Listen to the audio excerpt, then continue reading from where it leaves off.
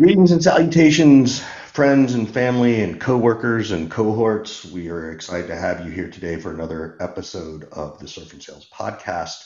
Quick shout out, as always, to Lead 411 and Gong.io, our two sponsors. We're super excited to always work with them and appreciate their support, not only with us, but within the sales community. So please be sure to check them out. Without further ado, we have a really interesting gentleman with us today. His name is Andrew Sykes, and he is the CEO and founder of Habits at Work, which I'm hoping that means good habits, not bad habits. But maybe he'll break those down for us so we can figure this shit out and stop doing stupid stuff. But Andrew, thanks for joining the show. Richard Scott, thank you for having me. Yeah, welcome. So let's discuss that first, right? Habits at Work. And to a certain extent, what was even the genesis of creating this business? I mean, it's been around for a long time, right? You've been doing this for 14 years. What was the genesis of this, 15 years ago? And what does it really mean? Yeah, well, it's come a long way because 15 years ago, it was a business built to solve, frankly, some of my own messy habits. I had been a smoker since I was 6 years old. Not 20 a day, but that's the first time I ever puffed on a cigarette. And I was still smoking in my 20s and early 30s, despite becoming an actuary. And so in theory, knowing better and running a health insurance consultancy. Smoking at 6? How did that happen? I'm the youngest of 8 kids. My older brother, Greg, was smoking a cigarette and I caught him in the act. And so he said, "Hey, you want to puff?" in order to avoid getting into trouble. And so it began. Wow. And how long did you secretly smoke, I guess, the whole time you were a child? The entire time. I mean, it was every quarter, perhaps one puff, and doing it with a friend. And then in high school, it became more regular. By college, I was smoking a pack a day. Wow. And, it took me some time to figure out that I was pretending to myself that I wasn't a real smoker. Because I used to describe myself as a social smoker who just had a very social life, a very active social life. And so I was eventually confronted by the reality that I've got this bad habit and I don't know how to quit it successfully, despite many attempts. What was that confrontation? What was that, pop in the head of like, okay, I got to get this under control and out of my system? At age 25, my mom contracted and then shortly thereafter died from pancreatic cancer. And in our last conversation, after saying our goodbyes and our I love yous, she said, "One of the things I hope for you, Andrew, is you'll finally figure out how to quit smoking." And I promised her that I would. And 3 days later at her funeral, later that night, after a couple of drinks, I had another cigarette and another one after that before remembering my promise. And that's when I realized, man, that there is something wrong here, that an apparently somewhat intelligent person keeps making the same mistake over and over again. And there must be a better way. So we started a business and then a research lab to try and understand how human beings think and feel and act, and therefore how we create habits and how we quit bad habits when knowing enough isn't the same as doing enough. Yeah, and so this whole business was born out of, as you said, working on your own habits and vices and things like that. Once you get the information on what forms a habit, how to break habits, how did you figure out how to package that into some digestible way that could make an impact on others and turn it into something that you could teach and market? I'm interested about the business of habits, if you will. How do you turn that into a business? Yeah, well, the first version of the business was focused on people's health habits, given my own experience. And so we decoded what it takes to create new habits or quit old ones, and started a consulting business to teach companies how to bring that to life for their employees. And I have to say that was not a very smart business model because it's a very complicated problem. And what we found was we were spending more time helping health and wellness and health related businesses to take their message to market and train their sales teams while we were trying to help them with habit creation. And so about 5 years ago, we changed our name from Health at Work, which was the original company, to Habits at Work. And today, the only habits we focus on are habits related to sales and customer success, one of which happens to be the habit of self-care, looking after yourself and your own personal health habits. But it's broadened the scope, changed our focus, and we have a completely different business. But Scott, to your point, how do we package this? It comes from this key insight that we had, which is that we don't have habits as human beings. Our habits have us. Meaning, we tend to give ourselves a hard time because we can't quit smoking, or we can't make 100 cold calls a day, or whatever we committed to doing as a habit. And we tell ourselves I lack willpower or motivation, and we really criticize ourselves deeply. And our view is that your habits are encoded in the world that surrounds you. Or in a simpler English, you're a response to the environment in which you find yourself. So you behave one way in a library and a completely different way in a bar watching a game of football. Not because you're two different people, but because the environment makes certain habits in those environments the easy default.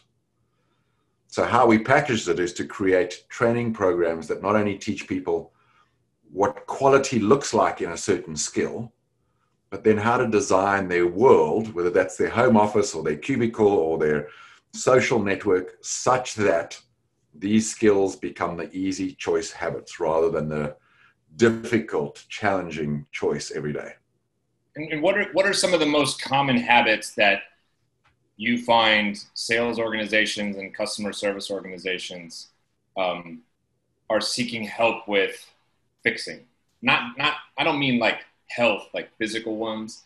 Like I'm talking about tactical, everyday habits that workers have that we need to fix and improve upon. What are some of the common ones? Well, the question we usually ask is to solve what I consider to be higher order outcomes from practicing certain habits. So sales leaders will say, we want to train our team on how to close better, or how to run better discovery conversations, or how to negotiate better.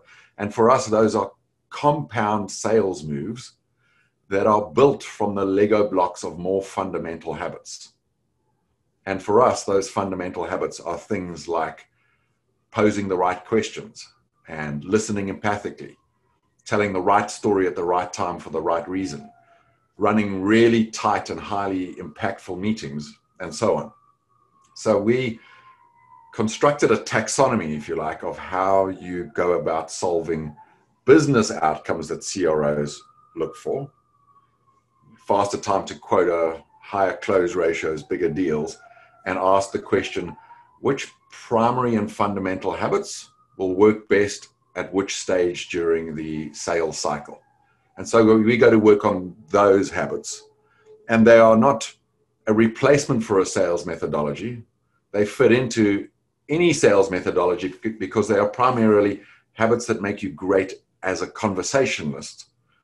And our view is that sales, at least today, remains a conversational act. In other words, we speak our customers and our preferred future literally into existence in these creative conversations.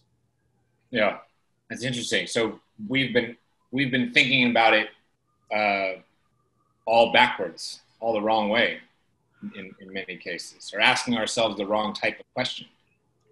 I think it's a natural human tendency that we focus on the outcomes we want and then put our attention there. And so it takes a change in perspective to realize that, as someone said the other day in a conversation, shouting at the scoreboard doesn't make the difference. It's doing the basic reps that makes you a great player, that allows you to score the wins. That's the important focus. Some may describe it as focusing on Scott has a passion of shouting at the scoreboard. He's a Buffalo Bills fan. All he can do is shout at the scoreboard. It may be a great pastime, but Scott, how effective is it at changing the outcome of a game? I give myself more credit than I deserve for Exactly. impacting things at all. He thinks it works. So actually, it probably does work for Scott. When they win, it works. I think it works for Scott when he's the athlete. Yeah. That's different. That's a little bit different. Then I'm just like telling myself the right kind of things to do. So dig into that, right? So Scott was a college Division I athlete, soccer and tennis, and he, break this down a little bit, because Scott put in, I assume, Scott, you put in the right time and the right practice, but then to create the habits. But then what happened if you were losing? Was it a habit issue? Was the other person better than you? And Andrew, I'm curious as to like how you see that on the business side of things. Well, my first insight there or reaction is our experience as professional athletes or amateur athletes, or indeed in almost any domain where we're striving for mastery other than business, has it be true that the better you get, the more you're expected to practice. So in the case of someone going to the Olympics, they might spend 4 years preparing for a 9.8 second sprint. And then you get into business and it turns out the more you're promoted, the more we tell ourselves, I've got this, I have experience, and therefore I no longer need to practice. And the result of that is we all know many people with 30 years of experience who are just not that good. And a lot of people who have been in sales, then in sales management, then in sales leadership, who if today they had to get on a cold call or being a sales meeting, might find that their skills have gotten rusty and bad habits have crept in over time. So one of the missions I'm on is to change sales cultures such that they become cultures of practice from top to bottom.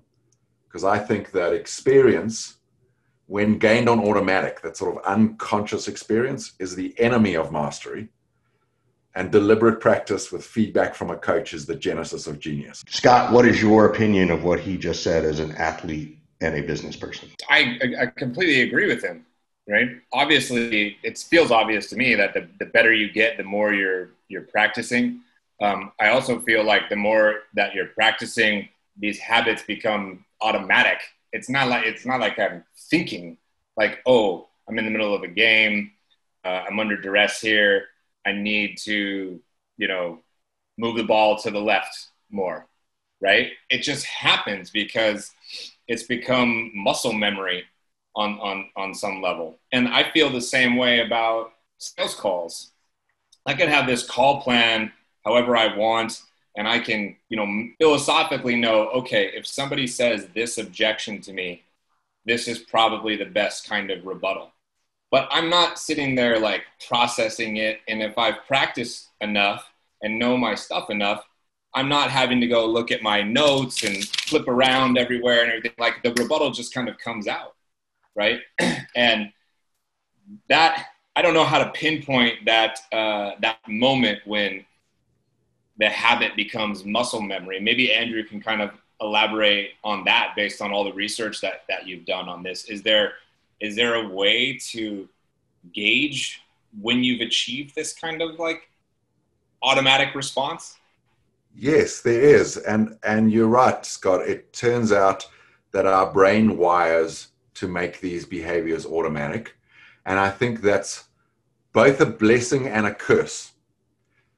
Why it's awesome is you get on a sales call and an objection comes up. You've done it a million times. You've practiced it and you're really good at it. And so you can handle it almost in automatic without thinking about it, which is great. I think the danger is when you reach a point of satisficing. And I'll give you an analogy. When you were learning to drive a car, it was effortful and difficult. And so you practiced with the intention of getting better. And at some point you had it figured out and you say to yourself, I've got this. And now you drive from A to B. And like sales leaders, you start focusing on the outcome. Did I get there successfully? And you happen to drive to work or to a meeting and you forgot how you even arrived, which is great. Yeah. Or there's this last couple minutes, you're like, I don't really remember driving. What did I just do in the last minute or two? How did I pass the exit? Yeah. So that's awesome. But here's the price you pay is you don't get much better when things become habitual.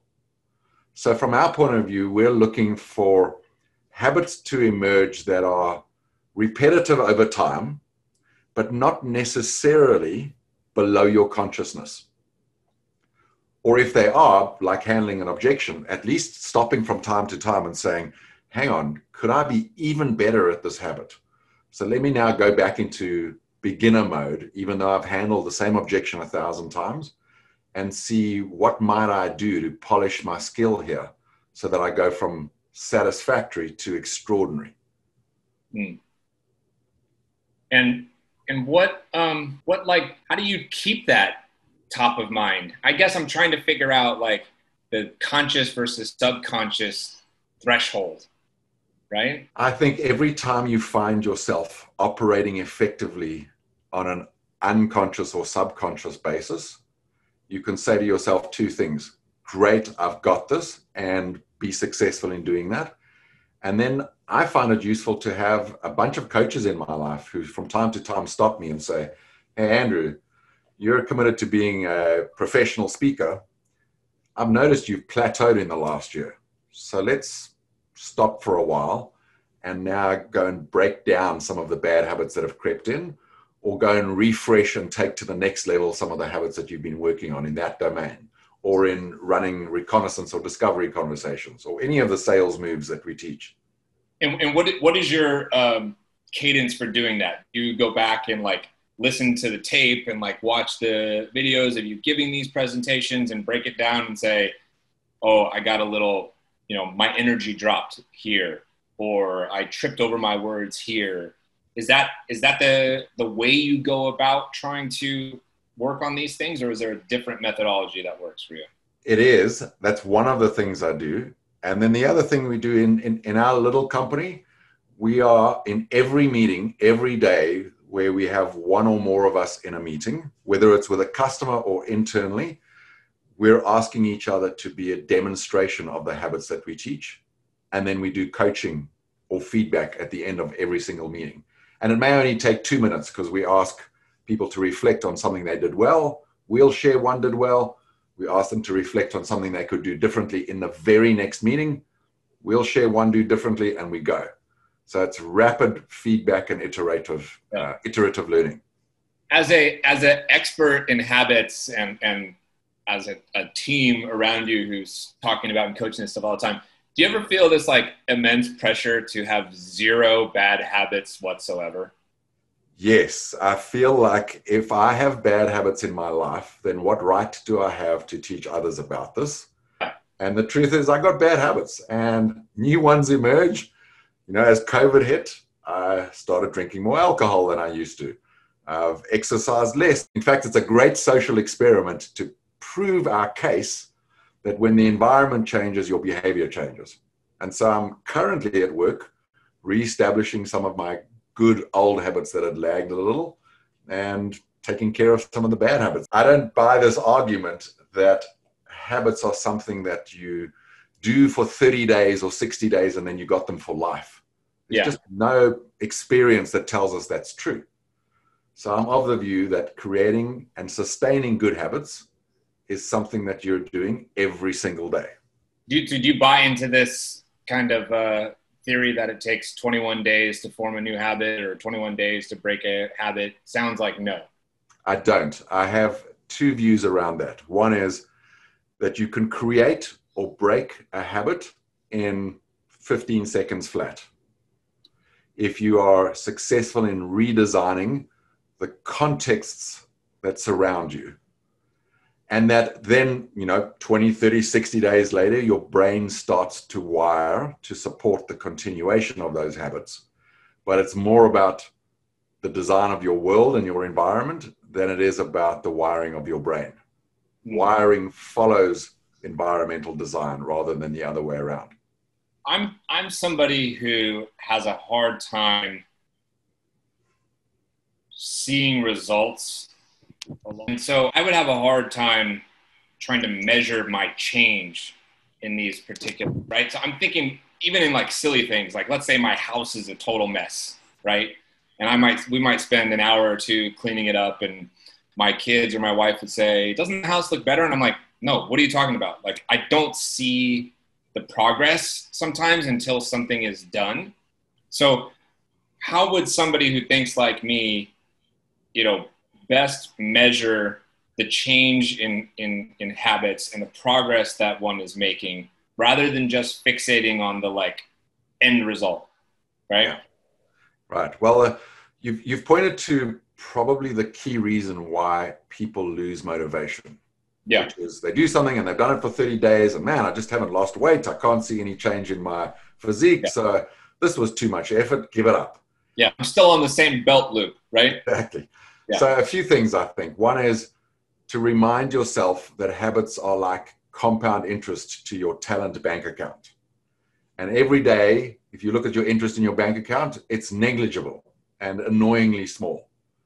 But even a fairly small interest rate, say 1%, if you were improving a skill 1% every single working day, you'd be 10 times better in a single year, which is pretty impressive. I think the only way to resolve this dilemma that we don't see results quickly is A, to take our focus off the result and put it back onto the input. And then B, to have some kind of standard or measure that we can look at once a month, once a quarter to see, are we having an impact? And coaches are great for that. Team members are great for that. And just plain old hard metrics. Like, am I losing weight? Am I gaining muscle? Am I closing more deals? Am I having conversations with customers that they give me better feedback on about my performance every single month? Is there patterns that you see, like, sales teams are more resistant and customer service teams tend to be faster at changing their habits, or marketing teams are one way or the other? I'm wondering if there's any data that shows, somebody working in a particular discipline handles these things differently or better than somebody else, or if it's totally, irrelevant. This is a very personal thing. It's just Scott does it real good. Andrew does it real good. Richard does it so-so, right? I've not noticed any difference between sales, account management, customer success, marketing, or leadership, except I have noticed that the older we get, the more we tend to tell ourselves, I've got experience and I've got this. And so we start to lose our beginner mindset, our curiosity, and our growth mindset. And those are all you get a little more rigid, maybe. We do. And it surprises me to hear you say that there's no difference in people who are in leadership. Because I think my brain immediately goes to, well, people in leadership probably are really good at this, right? Recognizing bad habits, fixing them, picking up a new bad habit, fixing it, optimizing the good habits and doubling down on those. So it's interesting to me that you say you haven't seen much data to support that necessarily. Because I think there are two opposing forces. On the one hand, they're doing something in their life to improve their skills such that they be recognized, promoted, and get into positions of leadership. And so there's some fundamental drive, I think, in many leaders to improve themselves. And as we get into leadership, we start being asked to manage other people rather than to improve our own skills. And as I say, that complex of I've got this and experience sometimes kicks in. But I think the most honest thing we can say is, like in every domain of business, there are extraordinary leaders who maintain a growth mindset. They're practicing their skills every single day and they just continue to level up. And there are some who, have become stagnant and have given up on practice. And I think the same is true for someone who's in their first 3 months of the job and someone who's 3 months away from retirement. And my personal mission is to reach retirement, still considering myself an amateur that's trying to improve. Yeah. So you mentioned a little bit ago that, COVID had presented this new set of challenges, and created new habits, some good, maybe some bad. I'm wondering if this has been like a boon to your business, because so many companies and workers are thrown into this work from home thing for the first time, right? Like I am. I stopped working for other people in October of last year. I had about 3 months or so where I was working from home with nobody else around. It took me at least 6 weeks for me to figure out what the hell I was doing and get into any kind of good routine. And then boom, COVID hits, everything explodes all around me. My kids are home trying to figure out school. My wife is working from home. And I had to kind of do it all over again. And so I can imagine that I'm not unique in that regard. And a lot of people have been going through this. Do you feel like there was sort of a spike when this first happened and like, oh my gosh, everybody needs to figure out, new patterns and rhythms and everything. And now people think that they've kind of got it, or are people still really struggling with this and trying to, get even better? Yeah. From our point of view, it seems like the first month to 3 was characterized by panic, fear, and risk management. And so there was very little attention on certainly our products and services or the habits of sellers. I think it was more, firstly, do we have the right people on the team? Can we afford the team? How do we preserve cash? And all of these behaviors that are necessarily once-off rather than habitual. Then things settled down and the new reality of working from home became, well, a new reality and permanent, at least semi-permanent for now. And I think sales leaders started to realize with people now remote and not being able to walk around manage by walking around, how might we support people having extraordinary sales habits when they're at home and they've got their kids on e-learning behind and they're in their bedroom trying to get the job done. So fortunately for us, our business was hammered in March, recovered by June, and we're growing again. And we were very lucky. We had taken all of our programs virtual 2 years ago in response to global customers saying, we need these things to be delivered virtually because we've got people all over the world. So that was very, very lucky. You were a little bit prepared on some level. Yeah. Yeah. Well, still 80% of our business was instructor-led live training, but we had done the work to get ready. So like everyone, we had to adjust, and we had customers saying, we're delaying, prospects saying, we'll call you back in 6 months. And even some customers saying, we are facing going out of business. So we need to cancel that contract. Yeah. Largely, sales teams have come back from that. And they're, in many cases, firing well and growing and reinvesting in their people skills, recognizing that on the one hand, selling hasn't changed. You still have to connect with human beings, convince them that you're a trusted advisor that can guide them to the right solution, whether that's your company's products or another's. But the medium of communication has changed, and the reality of what customers are dealing with has changed. So, of course, those need new habits in sellers, but the fundamentals of listening to people and guiding them and being committed to them making progress in their lives, which is how we define sales, that hasn't changed, I think. Let's dig into that a little bit, because you mentioned this phrase, extraordinary sales habits. So I want to know what your definition of extraordinary sales habits looks like. They are, for me, the habits that leave a customer feeling like, from their first impression, you are someone who is credible, trustworthy, and passionate. And that first impression turns into the lasting impression that you're someone who's likable and committed to their success. Because we believe the first thing that happens in the sales process is that a customer decides that they want to buy from you before they decide what they want to buy from your company. So the first sale to be made is, I'm the person who can stand with you, look at your problems, help you solve them. And you can trust me not only to do that and recommend my products when they're a match, but also have the integrity to say, you know what, Scott, for the problem you're dealing with, my company's products are not the best fit.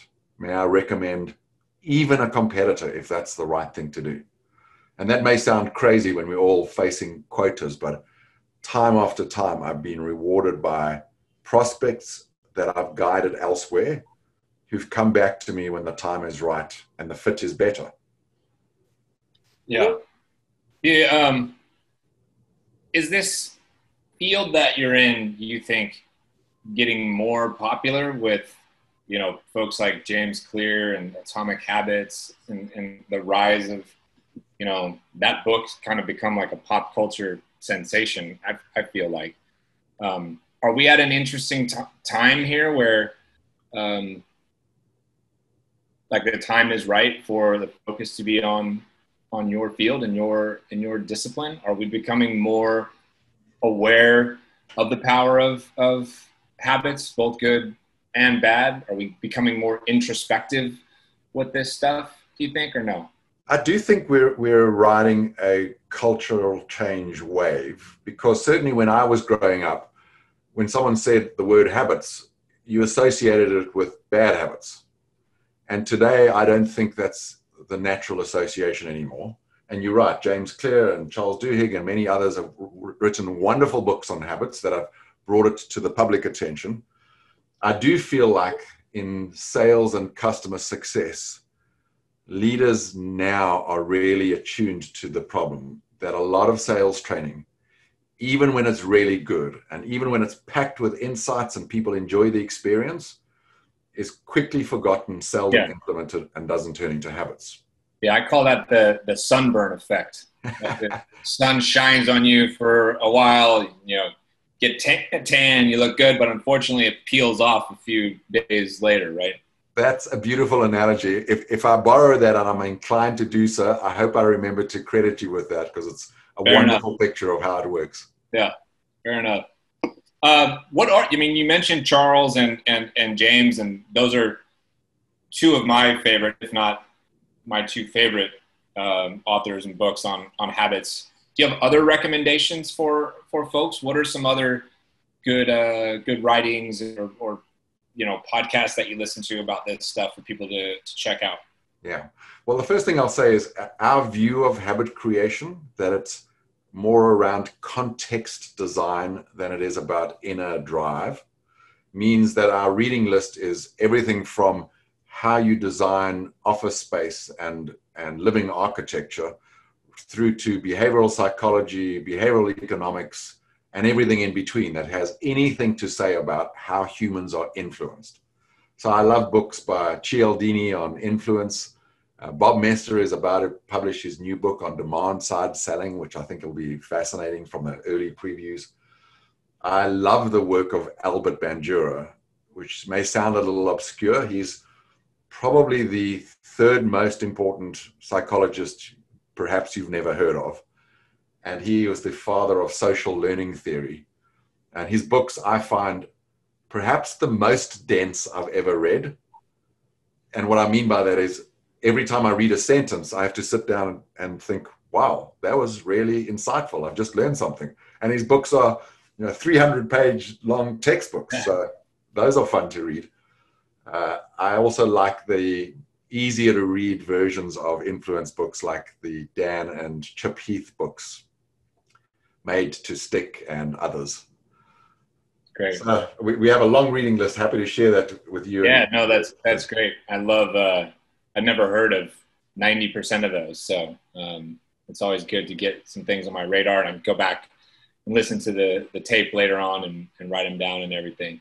One last question on my mind here before we have to kind of wrap up, but I'd love to hear how you coach people on habits around self-care, specifically as it pertains to salespeople right now. Difficult employment environment, depending on what industry you're in or what product you're selling, brutal sales environment. I think people are struggling to hit quota, worried about their job. and then all the other stressors that we're under. You know, I've been telling people, whether we realize it or not, like we're all dealing with crisis right now and a little bit of trauma. And so self-care has never been more important, and to me, never been more confusing right now in terms of what to do. So I'd love to hear kind of how you're coaching on self-care right now. Scott, the approach we take is similar for all habits, which is that it starts with a mindset shift. And the one that I found works best for self-care is having people realize that self-care is not something you try and find the time for when you're done serving customers, your family, and everyone else that we live to serve. And that investing in your self-care is something you do in the service of being great for all of these people. Because as bad a reputation as salespeople sometimes have, I'm of the view that most people who are in sales are absolutely committed to serving customers and their company and their families, often to the detriment of their own health.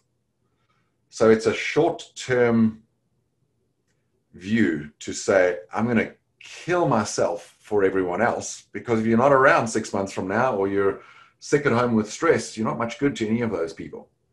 So if you can get your head around the idea that looking after myself is not a selfish act, it's a selfless act, so that I have more energy, focus, and concentration to serve my customers, my family, and my colleagues.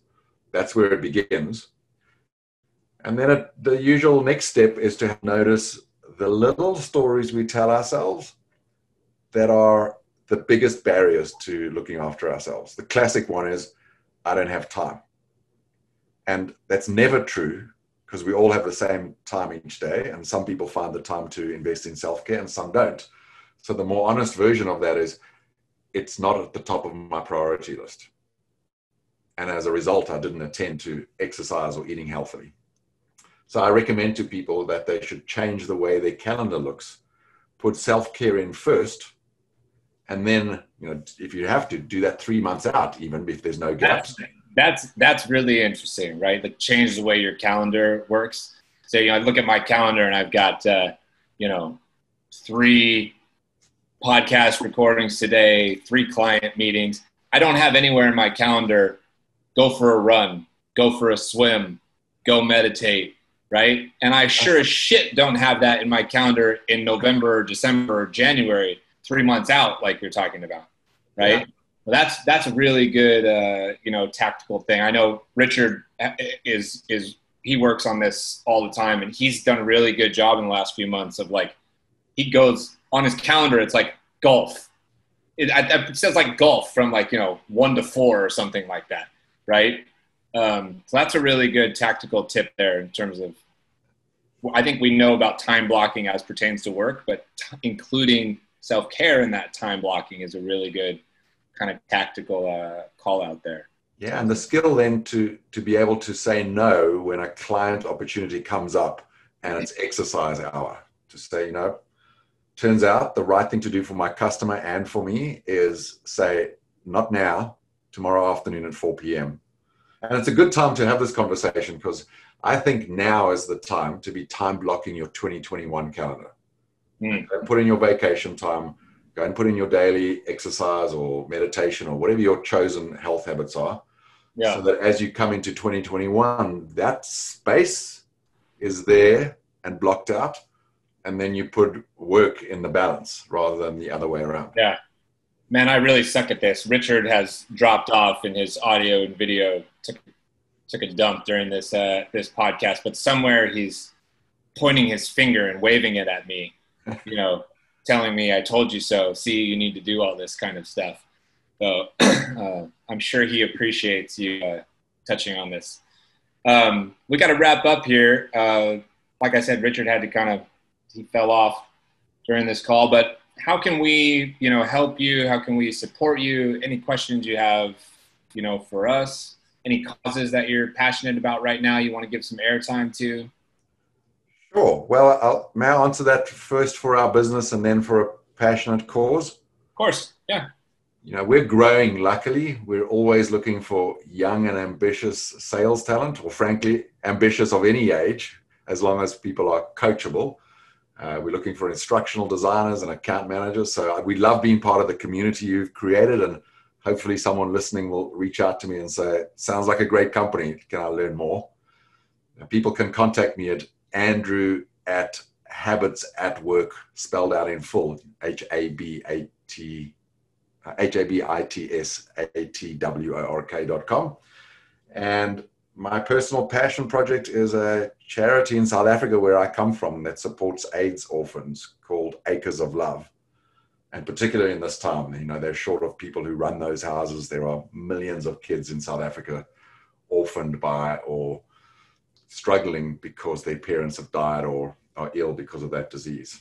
So something I try and remain connected to, even though I'm from that country and I seldom go back, it's still close to my heart.